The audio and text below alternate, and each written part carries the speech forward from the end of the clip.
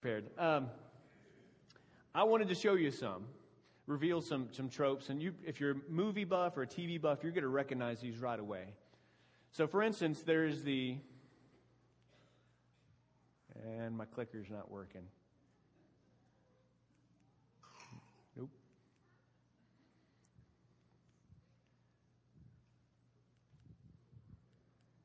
There. Oh, okay. Wait, gotta go back. Okay. There is the will they or won't they storyline. You know, where there's obstacles in the way, and the couple's trying to find out, are you ever going to get this couple together? Are they going to find love? That happens a lot. You see that in a lot of TV shows. Sometimes that's the background story. There is the ugly duckling storyline, where, that person's such a dork, and they took off their glasses. Wait a minute. That's a game changer, right? There's a lot of movies on that storyline. Here's an element. Walk into a dark room and turn the lights on to find someone sitting silently in a high-back chair. I saw this just last night, actually. Let's do a couple more. Opening a mirrored medicine cabinet door, only to find a surprise waiting in the reflection when they close it. And it's never good. There's the old lady crossing the road, or a lady with a baby stroller during a car chase. Seems like every single car chase, there's that. And then an example of maybe a sentiment would be, this is something he's got to do himself. I like how this one is described. I went to tvtropes.org, and I like the way it reads, because it's almost like a dictionary. Everything comes down to a one-on-one fight between the hero and whoever's been his worst antagonist in this current plot. The hero's friends and reinforcements show up in time to intervene and give the hero a decisive victory with their overwhelming numbers and or firepower, but they don't. Or the hero won't let them, because this is something he's got to do himself. If you keep reading on that definition, this is the logical extension of the trope, it's personal. The cousin of leave him to me, and often stems from honor before reason. See, also, I work alone for denying help from the beginning. That sounds like a lot of cop shows. There's also locked out of the fight, where the hero does want help, but circumstances keep the helpers from helping. I saw that one just the other night. Contrast with, in the end, you're on your own, where the helpers can't be of any help even if they wanted to. Also contrast with, figure it out yourself, where the bystanders could help, but don't, even if you ask. Like I said, I'm a very visual person, so I like watching movies and TVs, and so I get a kick out of this because I can identify those things in TVs and movies. I'm like, oh yeah, I just saw locked out in a fight. That's hilarious. So like I said, that was one of those things that I knew that was either going to land, you're going to connect with it, or not. That's all right. That's all right. It's this last one that's got my attention. This is something he's got to do himself. Because I went to a youth ministry conference earlier this year, and one of the keynote speakers, David Skidmore, he mentioned a Latin phrase that's attributed to Tertullian, an early church apologist. And so the phrase he said was solus Christianus nullus Christianus, which basically means there's no such thing as a solitary Christian. Now, this got me thinking, because these two, well, for instance, this is something he's got to do himself. That's a very prominent theme in stories, and sometimes maybe even in our own story. And then you have solus Christianus, nullus Christianus. So they obviously conflict. So which one's right? It's easy to see how we can take this idea of becoming an independent person maybe a little too far. I think it was almost exactly a year ago that I was doing the sermon for Senior Sunday, and I preached on that we can't outsource our faith. You can't outsource your faith to the preacher or the church you're attending or a Christian school that you're attending.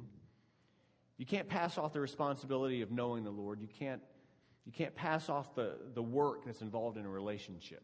That's kind of, I guess that would be the lazy side of the spectrum. But I suppose if it's maybe too easy to come over to this extreme, because over here, it's like any idea of dependence is seen as flawed or rejected. Because dependence is seen as, well, it's seen as weakness. So in this extreme, we get so caught up in gaining the ultimate independence that we forget that we will always remain dependent on God and each other. I think some evidence of this is seen in a popular misconception based on a well-known Bible verse. And the verse is 1 Corinthians 10:13. And the misconception is that God will never allow us to have a situation that we can't handle on our own. Here's what the verse actually says. No temptation has overtaken you except what is common to man. And God is faithful. He will not let you be tempted beyond what you can bear. But when you are tempted, He will also provide a way out so you can endure it. See, somewhere along the line, we've convinced ourselves of a lie. And that lie is that God won't give us anything that we can't handle. That with enough willpower, with enough gumption, I can handle anything that comes my way. And that's a lie. Here's how we know it's a lie. Because if I can handle anything that comes my way, why do I need God? If I can handle the struggles of life, well, what do I need Him for? If I can handle the death of a family member, or I can handle my marriage breaking apart, or I can handle my financial situation, or if I can handle my kids, why do I need Him? We can say, oh, I got this. We try to say that, right? I got this. I can handle it. No. The Lord will most definitely allow you to have, and maybe sometimes He'll even give you some things that you cannot handle on your own. And He does so that you and I will turn to Him. In his book, Dinner with Skeptics, Jeff Vines speaks right to that topic. When asked how God could allow bad things to happen, part of Jeff's response is that God allows the world to be imperfect so that we will long, we will desire, we will long for a place of perfection for Him.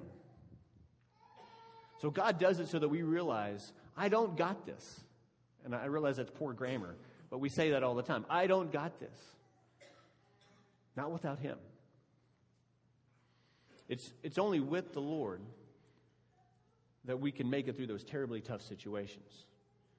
So dependence on Him is not a weakness, because dependence on God is the ultimate source of strength.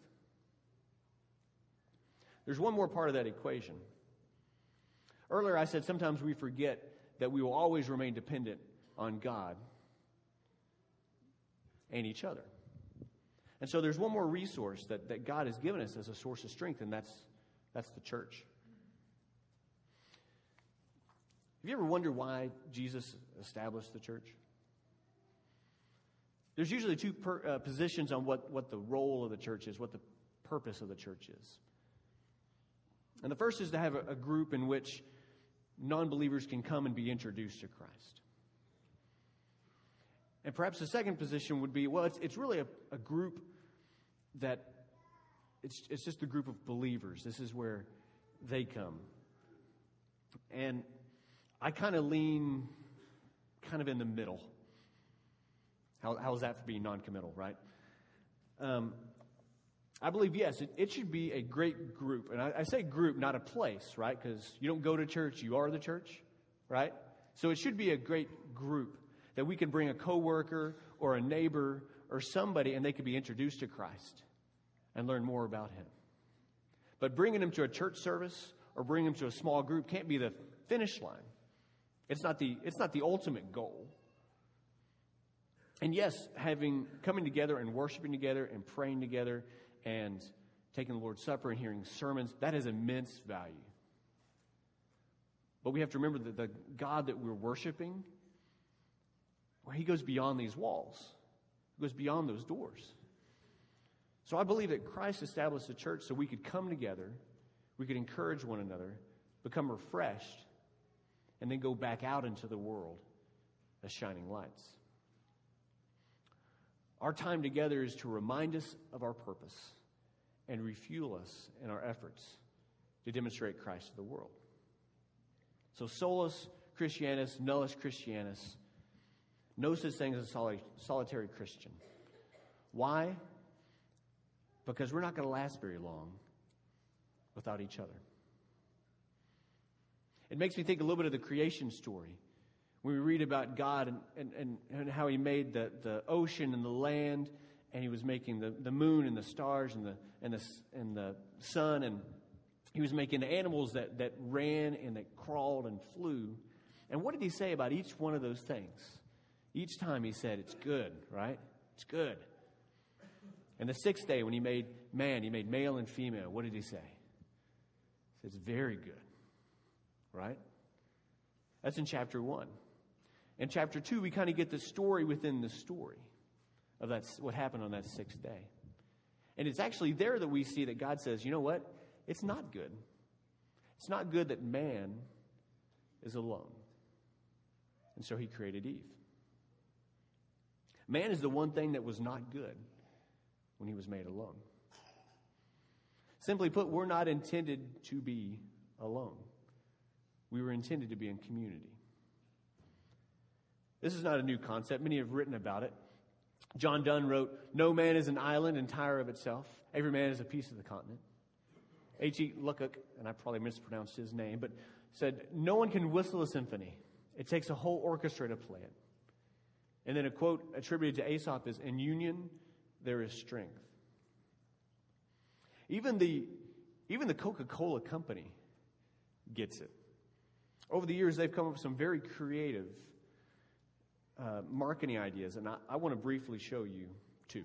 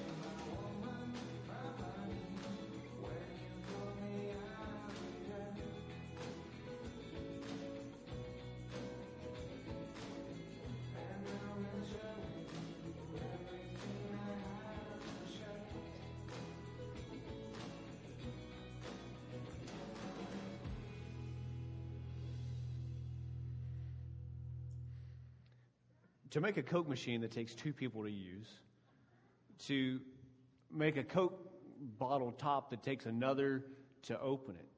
I mean, yeah, that's a very creative marketing technique. It generated some excitement, but they based that on a fundamental truth, did they not?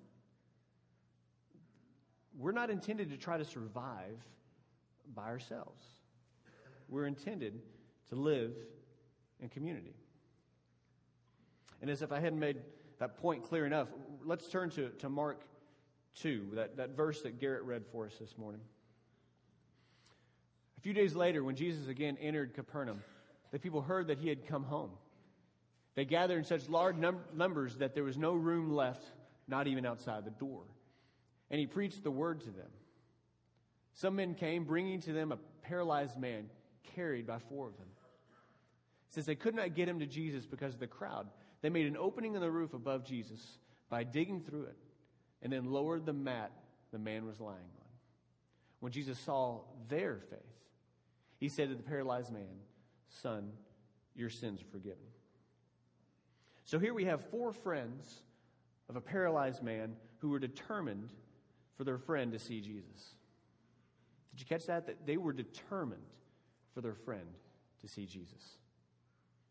Perhaps her friend was the guy on the stretcher was encouraging the entire time. He's like, "Sweet, guys, this is awesome. Thank you so much. Thank you, thank you, thank you." Or maybe he was more downtrodden and he's like, "Guys, this isn't going to work. Look at the crowd. Guys, this actually kind of hurts. Stop. Just please." We don't know what the attitude of the man in the stretcher was, because one of the things this story identifies is the efforts of the 4 friends. I heard about a youth minister who went to speak at a church and was touring the building. And he noticed in a classroom that they had painted a ceiling tile so that it resembled the 4 men in this story. And so if you can picture it, they had 4 faces looking down. And so they had that on the ceiling tile. And so the youth minister just walking into a classroom saw that. It seemed weird. So he just asked, what's that about? And they said, "Oh, well, that's from a VBS. We did that, but we're gonna paint over that." And the youth minister said, "Don't you dare paint over that, because that's a great reminder of these friends who went to great lengths for that paralyzed man." If I were to put you on the spot and ask you right now to name 4 friends that would ensure that you're at the feet of Jesus, who would they be? What are their names? Think about that. Who are 4 friends that no matter what happens, they will ensure that you're at the feet of Jesus? Why is Solus Christianus, Nullus Christianus a valid statement? Because at any given time, you may find yourself as the one paralyzed on a stretcher. Paralyzed because of something going on in your life. Again, maybe it's illness. Maybe it's the death of a family member. Maybe it's debt. Maybe it's divorce. With the weather the way it's going, maybe it's a tornado. Right? I mean, in an instant, you can lose everything. You may find yourself on that stretcher, and if you do, who's going to be there to carry you? And not only just to carry you, but who are going to be there to carry you and ensure that you're at the feet of Jesus, like these 4 friends? Maybe you are that friend right now. Maybe you are very much carrying someone's stretcher. You're there with them, crying with them, or holding them, or just sitting with them and ensuring that they're there with Jesus. So here's the challenge. If you're currently involved here at Pine Tree in some way, in a small group or in a ministry, I want to encourage you to keep doing it, because it will fortify your faith. And this is where it gets touchy, if you just kind of show up, not that involved, I want to challenge you to get connected. It doesn't matter if you're in 1st grade, 3rd grade, 5th, junior high, high school, all the way up to an empty nester. I want to encourage you to get connected. Get connected with a class, a small group, a ministry, because you will be amazed at how much it will strengthen you and give you the energy to go throughout the week. And finally, for our graduates, I got a couple here and one back there. I want to tell you this. You're about to be on your own. And no one's going to be there to make sure that you get out of bed and go to church. For a long time, you've probably longed for independence, for freedom, and you're about to have it. But at the same time, I want to advise you not to reject a dependence upon God or each other. Because if you want to grow in your faith and deepen your relationship with Him, having a church family that you meet with on a regular basis is a necessity. It's not a bonus. It's not gravy. It's a need. It's a necessity. There's an African proverb that says, if you want to go fast, go alone. If you want to go far, go together. So yes, technically you could be a Christian alone for a while, I suspect. But for the long run, for the Christian journey, we need to be in community with each other. Because we were never intended to be independent from God. We were never intended to be independent from each other. We were meant to be in community with one another, to lean on one another, to be encouraged by one another, to be spurred on by one another, to be reminded of our purpose and refueled in our efforts to demonstrate Christ to the world. If this church body can serve you today, if we can serve as your community today, if we can pray for you, we invite you to come front. If you want to speak privately with one of our shepherds, they can meet you in the back. If there's any way we can support you as your community, as your family, we invite you to come up front as we stand and as we sing.